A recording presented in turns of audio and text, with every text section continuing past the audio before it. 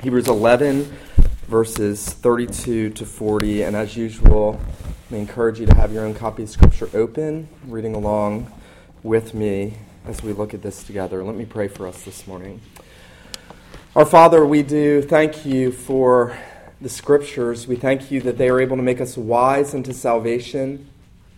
And yet, Lord, we would not search them, thinking that in them they have eternal life without our coming to your Son, Jesus Christ, who they reveal. And so we pray that you would reveal him to us and that you would reveal him in us, and that, Father, you would enlarge our hearts in the knowledge of Christ, that you would enlarge our minds, that you would renew us, that you would make us Christians who are strong in faith, strong in repentance, strong in trust toward the Lord Jesus Christ, who loved us and gave himself for us. We pray these things in his name. Amen. Hebrews 11, beginning in verse 32, the writer, having made it through redemptive history from creation to the conquest of the land, now writes these words, "And what more shall I say? For time would fail me to tell of Gideon, Barak, Samson, Jephthah, and David, and Samuel, and the prophets, who through faith conquered kingdoms, enforced justice, obtained promises, stopped the mouths of lions, quenched the power of fire, escaped the edge of the sword, were made strong out of weakness, became mighty in war, put foreign armies to flight. Women received back their dead by resurrection. Some were tortured, refusing to accept release so that they might rise again to a better life. Others suffered mocking and flogging and even chains and imprisonment. They were stoned, they were sawn in two, they were killed with the sword. They went about in skins of sheep and goats, destitute, afflicted, mistreated, of whom the world was not worthy, wandering about in deserts and mountains and in dens and caves of the earth. All these, though commended through their faith, did not receive what was promised, since God had provided something better for us, that apart from us they should not be made perfect. The grass withers, the flower fades, but the word of God endures forever." Well, it doesn't take long if you turn on your television and you sit down to watch some of the more well-known televangelist or religious, Christian religious men and women that are on the airwaves, to see that what they're trying to sell people is a Christianity in which entirely you are victorious and prosperous here and now. I think if you watch these shows long enough, what you would find glaringly absent is any reference to any hardship or trouble or tribulation or persecution. And as I was preparing this sermon and thinking about all the teaching of Hebrews 11, and I was thinking about some of the statements of the great men and women of faith, that what they did by their faith, believing the promises of God, how they acted in faith, how they did many miraculous and wonderful things, triumphant things. The majority of this chapter is full of triumph and victory, and you could see how easily that could be presented as, come to Jesus and you'll have a victorious, triumphant life here and now. Things will go well for you. You'll escape the edge of the sword. Things will go well for you. And then this morning, and as I looked at this throughout the week, thinking about this, I looked to see how Saeed Abedini, the American Christian who's in prison in Iran's doing now almost a year later. His wife saying he's suffering from internal bleeding from all the beatings as they try to force him to renounce his faith in Christ. And I thought, I wonder how many people would come to a Jesus who says, come to me, and your life very well may turn out like Saeed's. I would actually say that's not far from being the norm in most parts of the world, unbeknownst to probably most of you, most of us. But when we come to Hebrews 11, we're told very emphatically about the outcome of faith in this life. The outcome of faith in this life. Now, what's interesting is, in the chapter, and if we miss this, we would miss everything. In this chapter, the hope of all of the saints that are outlined in redemptive history is the hope of being in a city that has foundations. They are constantly said not to look for a city here, not to look for a kingdom here, not to look for safety here, not to put their confidence here in the here and now, not to store up for themselves treasures, but they were moving around looking forward to a city that has foundations, whose builder and maker is God. They did not call to mind the city out of which they came. They were pressing on. They were living the heavenly life here and now, and they were living it by faith in the promise that a Redeemer would come. They were hoping in the coming Redeemer who would forgive their sins and secure that inheritance. And yes, almost all of them suffered great loss. And yes, almost all of them had moments of triumph and victory, but they never, ever, ever bound up their Christian life and testimony in the outcome in the here and now. Now, what I think is interesting is in this chapter, having given us those amazing examples of faith that ought to stir us up to press on together in faith in Christ, what the writer does now at the end in verses 32 to verse 38 is he gives us two outcomes. He tells us in the here and now, the life of faith does have outcomes. There are cause and effect relationships in the here and now. Come to Jesus, and in coming to him, there will be an effect on your life here and now. And what the writer does is he very quickly, because he doesn't want to be a long-winded preacher, says in verse 32, What more shall I say? The time would fail me to tell of Gideon, Barak, Samson, Jephthah, David, Samuel, and all the prophets. You get the sense that the writer wants to take his readers through the whole of the Old Testament, but that knowing that he couldn't do that he would exhaust them, he quickly rushes through that, and then he gives them what we're going to say is the outcome of faith. And what we're going to see this morning first is the writer's going to set out the triumphs of faith, then he's going to set out the sufferings of faith, and then he's going to set out the perfection of faith. The triumphs of faith, the suffering of faith, and the perfection of faith. And notice in verse 32 that he tells us about four of the judges, and then he tells us about David, and then he tells us about Samuel, and then he mentions all the prophets, and he says in verse 33, who through faith conquered kingdoms, enforced justice, obtained promises, stopped the mouths of lions, quenched the power of fire, escaped the edge of the sword, and were made strong out of weakness, became mighty in war, put foreign armies to flight. Now, he is essentially going through all of the outcomes of these men's faith in this life. And the first thing we have to see is that the triumphs that these men experienced were not based on anything in them. In fact, what's so interesting is that he picks the judges that he picks. If you went back to the book of Judges and you looked at Gideon, Samson, Barak, and Jephthah, you would find out very quickly Gideon became an idolater at the end of his life. Samson fell to wine and women throughout his whole life. Jephthah didn't believe God's promise that he was going to gain the victory, and so he promised God if God would just give him the victory, he would sacrifice whatever passed in front of his house, which was his daughter. But he didn't believe God's initial promise that I'm giving you the victory. And then Barak didn't believe God's promise, and so the victory went to a woman because Deborah said, it's not going to go to you now, even though you'll participate in it in a roundabout way. And so if you read this, and you might read those bodies and you might say, I'm having a hard time seeing why these people are in the Great Faith chapter. And here's, I think, the lesson for us. Ian Hamilton puts it so well. He says, heroic faith is not found in heroic people. Heroic faith is not found in heroic people, but people who have confidence in a heroic God. Heroic faith is not found in heroic people, but in people who have confidence in a heroic God. I think John Calvin also helps us when he says, in every saint, something reprehensible is ever to be found, yet faith, though halting and imperfect, is still approved by God.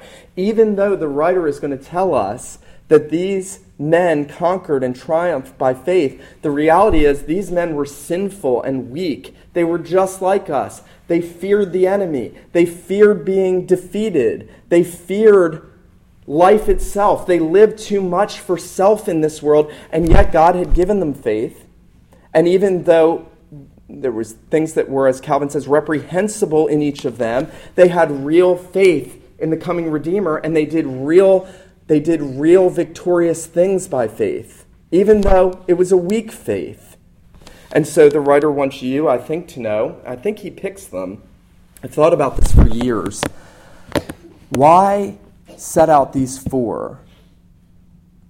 I think he does that because the people to whom he's writing are people who are vacillating. There are people who don't have great, strong, unwavering faith. There are people who are ready to turn away from Christ to go back to Judaism to escape persecution. And I think for people like us, who probably at the drop of a hat would be ready to deny Christ if the right person in the right context puts you in a place where you didn't want to profess him. To a people like us, we need to be reminded that there is triumph and that there is conquering by faith and overcoming, not because of anything heroic in us, but because we have a heroic God. We need to be reminded that we have a heroic God in Jesus Christ, and that he has conquered, and because he has conquered at the cross, we who vacillate, who are ready to downplay our faith in Christ, not to tell others about it, to fear what men might think of us if they see me too associated with the people of God, that we would garner strength from that to say, no, I will believe in Jesus because Jesus has conquered. I will overcome my fears. I will overcome what is reprehensible in me. By faith, I will trust him. I will go to him, and I know that he is the heroic God that gives the victory. And I think, even when you look at Samson, it's interesting, at the end of his life, you almost expect he's had his eyes gouged out. Who knows how horribly abused he's been by the Philistine lords. And you expect that Samson's going to say, oh Lord, vindicate your great name on your enemies. But he says, let me pull this temple down because of what they did to my eyes. And so even there, even in the last act of Samson, and there was triumph. God heard him. He trusted in God. They were God's enemies. God was destroying his enemies by having Samson pull down the temple of Dagon. But even there was a vacillation. There was weakness.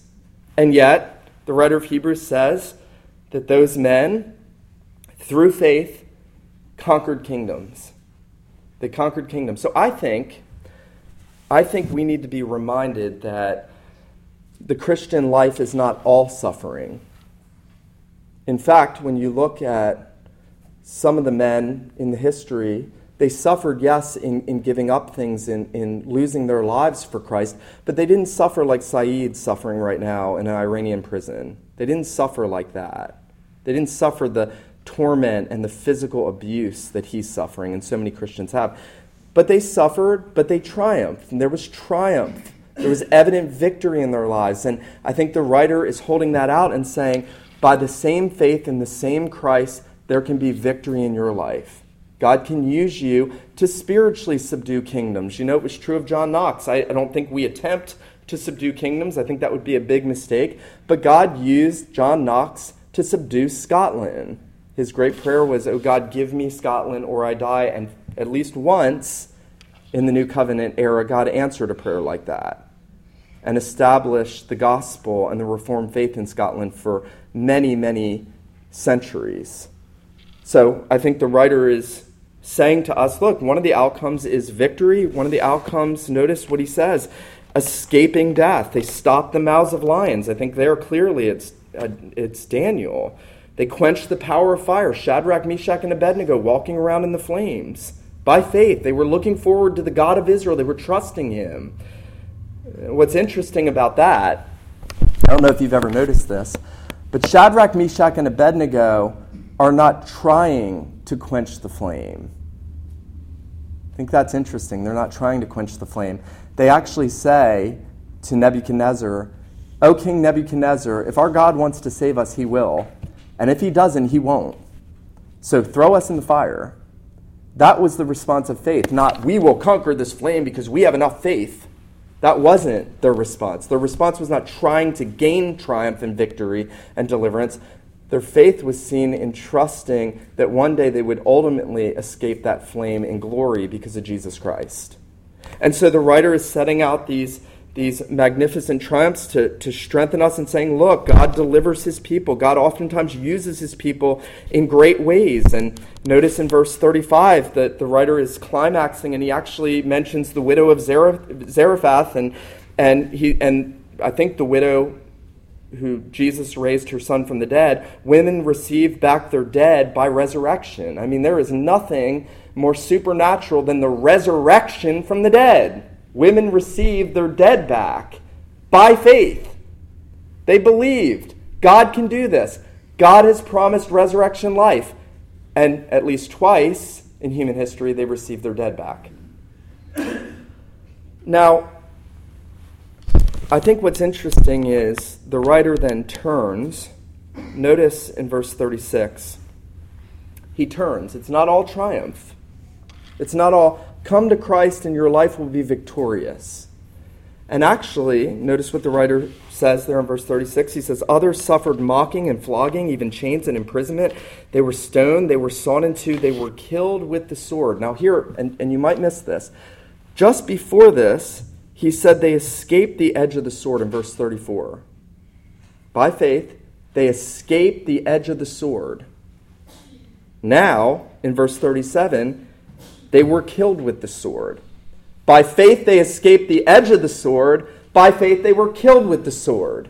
What's up with that? Does the writer of Hebrews not know that he's contradicting himself? You just told us by faith we can escape the edge of the sword. And now you're telling us by faith we can get killed by the sword. What is God trying to tell us? I think God is trying to tell us here, secondly, that there is suffering of faith. That faith sometimes triumphs, sometimes suffers. Usually it's a mixture of the two. And I think that we are to grapple with that.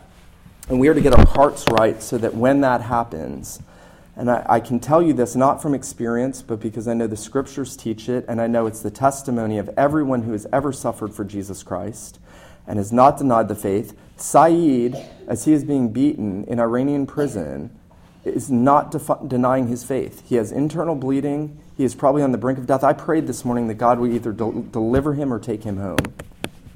And yet he is not denying his faith. When that happens to you, if that happened to you, that only happens because you're preparing yourself now, in the here and now, for that sort of outcome of suffering of faith.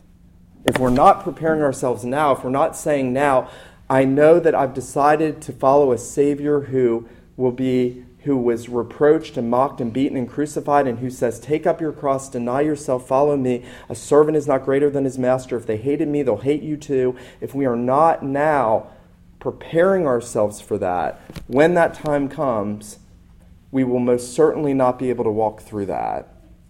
And so, the writer wants us to know that ultimately it's not in the here and now. It's not in the here and now that the outcome matters most. I think the big mistake we make in life, now I make it, we all make it, is we look at our circumstances today and we say, why am I in this predicament today? Why is my marriage the way it is today? Why is this person such a burden to me today? Why do I have this difficulty today? And we don't look past the circumstance to eternity. And what these people who were sawn in two, I think that's the prophet Isaiah, they were killed with the sword, they were homeless, they wandered in dens and mountains and caves, they lived these despised and afflicted lives. What enabled them to do that is they looked past their circumstances to glory. They look past them to glory. And I think so many people walk away from the faith because they look at their circumstances. I've told you over the past several months about friends I have who have walked away from Christ, and one of them, almost on a daily basis, is writing how depressed and afflicted he is that all his friends have abandoned him. There's a man that is embracing sin, openly embracing sin he once preached against, and now complaining about the circumstances of his life. And as I thought about him and I thought about this section, it hit me, at least from my perspective, he was looking for happiness in the here and now. And when he didn't find the happiness in the here and now in Christ, because of circumstances, he turned to sin, but that sin doesn't make him happy either, but he would rather embrace that sin than be with Christ and know that one day it will be eternal glory and happiness. And so if you are the kind of person that gets weighed down by your circumstances, you get weighed down by difficulties, your Christian life is not thriving because you get weighed down about what others are caring about you, social circles, whatever it is, what we need is to look at these people and say, what was it that enabled them to go through those hardships? And the answer is it was faith in Christ. It was saving faith in Jesus Christ that enabled them to walk through. Faith is the anchor. It's the security. It is the shield about you that even when you go through the affliction, even when you're beaten like Saeed, you persevere. You persevere because you have Christ. It's not faith in some abstract way. It's faith in Christ. You have Christ. And Christ has gone through. Christ has triumphed. This is actually amazing if you think about it. The cross of our Lord Jesus is the greatest example of suffering and affliction for someone who trusted in God. And yet it's also the greatest example of triumph. It is triumph hidden or veiled in suffering. Christ suffers, but in that suffering he triumphs. And I think for the saints, they understood. Notice, I think there's a little clue here. Notice this. Notice what it says in verse 35, the second part. Some were tortured, refusing to accept release so that they may rise again to a better life. You see, there's triumph veiled by suffering. They were tortured because they wanted to rise again to a better life. Behind the suffering was triumph because of what Christ had done in his own suffering and triumph at Calvary. Now, I wrote out for you several points to take away from this. What do we take away from the fact that if you're going to walk by faith, that could mean triumphs, it could mean suffering in the here and now? What do we make of what the writer of Hebrews tells us? Well, first, we should never seek to manipulate or control our circumstances in order to triumph. This is very important to get. One of the biggest mistakes most people make in life is they try to manipulate their circumstances to solve the outcome. They try to steer the ship to get the outcome that they want. And what I think the writer of Hebrews is telling us is don't do that. Don't try to manipulate your circumstances in order to get victory. Secondly, I think that the writer is telling us we should rest in the fact that faith will ultimately lead all of us to triumph in the world to come. That ultimately, the triumph and the suffering that we see now in the lives of Christians is nothing. It's temporary. Paul says our light affliction, which is but momentary, is working for us a far more exceeding and eternal weight of glory. An eternal weight of glory. And so everybody who has faith in Jesus is going to triumph. And it will be better than if you conquered the whole world here and now. If you got every nation and you had everybody looking at you and you were in the best social circles and you had everything you wanted, it would be filth and dust compared to the glory you're going to get in heaven. Nothing. And yet we run after that and we forget this. Again, I want to remind you of that quote by C.S. Lewis. Aim at earth, you get nothing. Aim at heaven, you get earth thrown in. Aim at earth, you get nothing. And so I think the writer of Hebrews would have us say that we need to rest in the fact that ultimately every one of you will triumph in glory. You will be seen to be victorious for all of eternity with all of the glory and the riches of Christ. Now, 3, we should temper our responses to both triumph and suffering since we know these things. I'm a very emotional person. Some of you know that. I get very excited when big things happen. I get excited. I call all my friends. My wife makes fun of me. I call like 6 friends to tell them, how awesome whatever just happened was. And then the next day something hard happens and I'm like in deep depression. And that's me. That's my life. And I have a friend, a pastor friend, who when the church plant was sort of getting difficult early on, he prayed for me, Lord, I pray that Nick would not be overly excited in the victories and overly discouraged in the trials. And that almost came to me with a word of God power. It's not God's word, it's in God's word.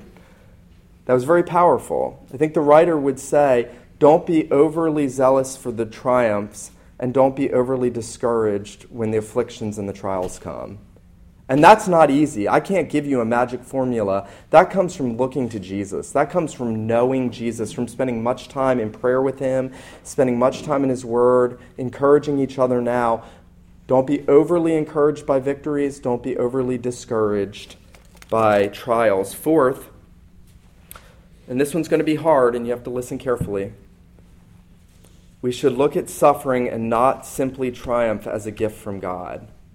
We should look at suffering and not merely triumph as a gift from God.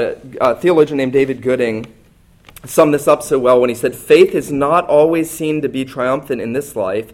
It takes greater faith to suffer apparent disaster unvindicated and to go on believing still." The Puritans used to say that, and there's a phrase, maybe you've heard this, when God wants to make a man, he breaks a man. And that suffering is the precious gift of God to the saints. It's actually a precious gift to the saints to suffer.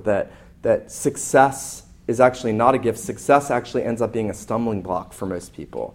It was when David got out of the caves and the dens onto the throne that he committed adultery with Bathsheba and killed Uriah. It was at times of peace and affluence that man's heart gets built up, and suffering keeps us humble, and suffering keeps us dependent, and suffering makes us hope. Notice again what the writer says, that they were tortured, refusing to accept release so that they might rise again to a better life. David in Psalm 119 said, "It's good for me to be afflicted so that I learn to keep your commandments." It's good for me to be afflicted so that I learn to keep your commandments. When God afflicts his people, he sanctifies his people. And so through all of those trials, we'll see this next week, by the way, in 2 weeks, that actually the suffering comes from the chastening hand of our Father often to make us more like Christ. So suffering and not just gift and not just triumph is a gift from God. Finally, I want us to just look here in verse 39 and 40 quickly. There is a perfection of faith spoken of. There's a triumph of faith, there's a suffering of faith, there's a perfection of faith. Notice verse 39, "All these, though commended through their faith, did not receive what was promised, since God had provided something better for us, that apart from us they should not be made perfect." Now, if I was a mean pastor, I would tell you to write these two verses down and go home and try to figure out what they mean. And if I was a really cruel pastor, I would tell you to get a lot of commentaries out and read how many different interpretations everybody gives to them. So that next week you'd come back and be like, I have no idea what this means. I think what the writer's saying is that the Old Testament saints persevered in faith in the promises of God that a Redeemer would come, but they never saw him. The something better is Jesus. They never saw Jesus. They never realized that God had indeed fulfilled his promise. In fact, Moses and Elijah appear at the Mount of Transfiguration with Jesus, and in a sense, they are being made perfect with Peter, James, and John. They are getting to see the perfection of God's promises, the perfect object of our faith, Jesus Christ. They are seeing the Lord Jesus. He was the one that they were persevering in faith unto. He was the one that enabled them to conquer kingdoms and to be sawn in two. He was the one. He was the sole object of their faith, but they didn't see him. God had not fulfilled it. The Old Testament was promised. The New Testament is fulfillment. What does that mean for us? That means that what we read this morning, and this hits me hard, because I know it's not true of my life so often. What we read this morning, we have more reason to see worked out in our own lives now that we look back and see the fulfillment of all things in Jesus Christ. Jesus said this. He said, "Many kings and righteous men wanted to see what you see, and they were not able to see it. And that he who is least in the kingdom of God is greater than John the Baptist, who didn't see the fulfillment of all things." He was beheaded before Jesus fulfills all things. You see the completion of the work of redemption, and that means your faith should be able to latch on to Jesus Christ and hold so firmly that as God brings you through the triumphing and the suffering, if this chapter were continued, your life would be pointed out as an example in it. That you would become part of that cloud of witnesses. And that a generation from now would look back and say, man, look what great things God did through them. Look how much they suffered because of their faith in Christ. Look.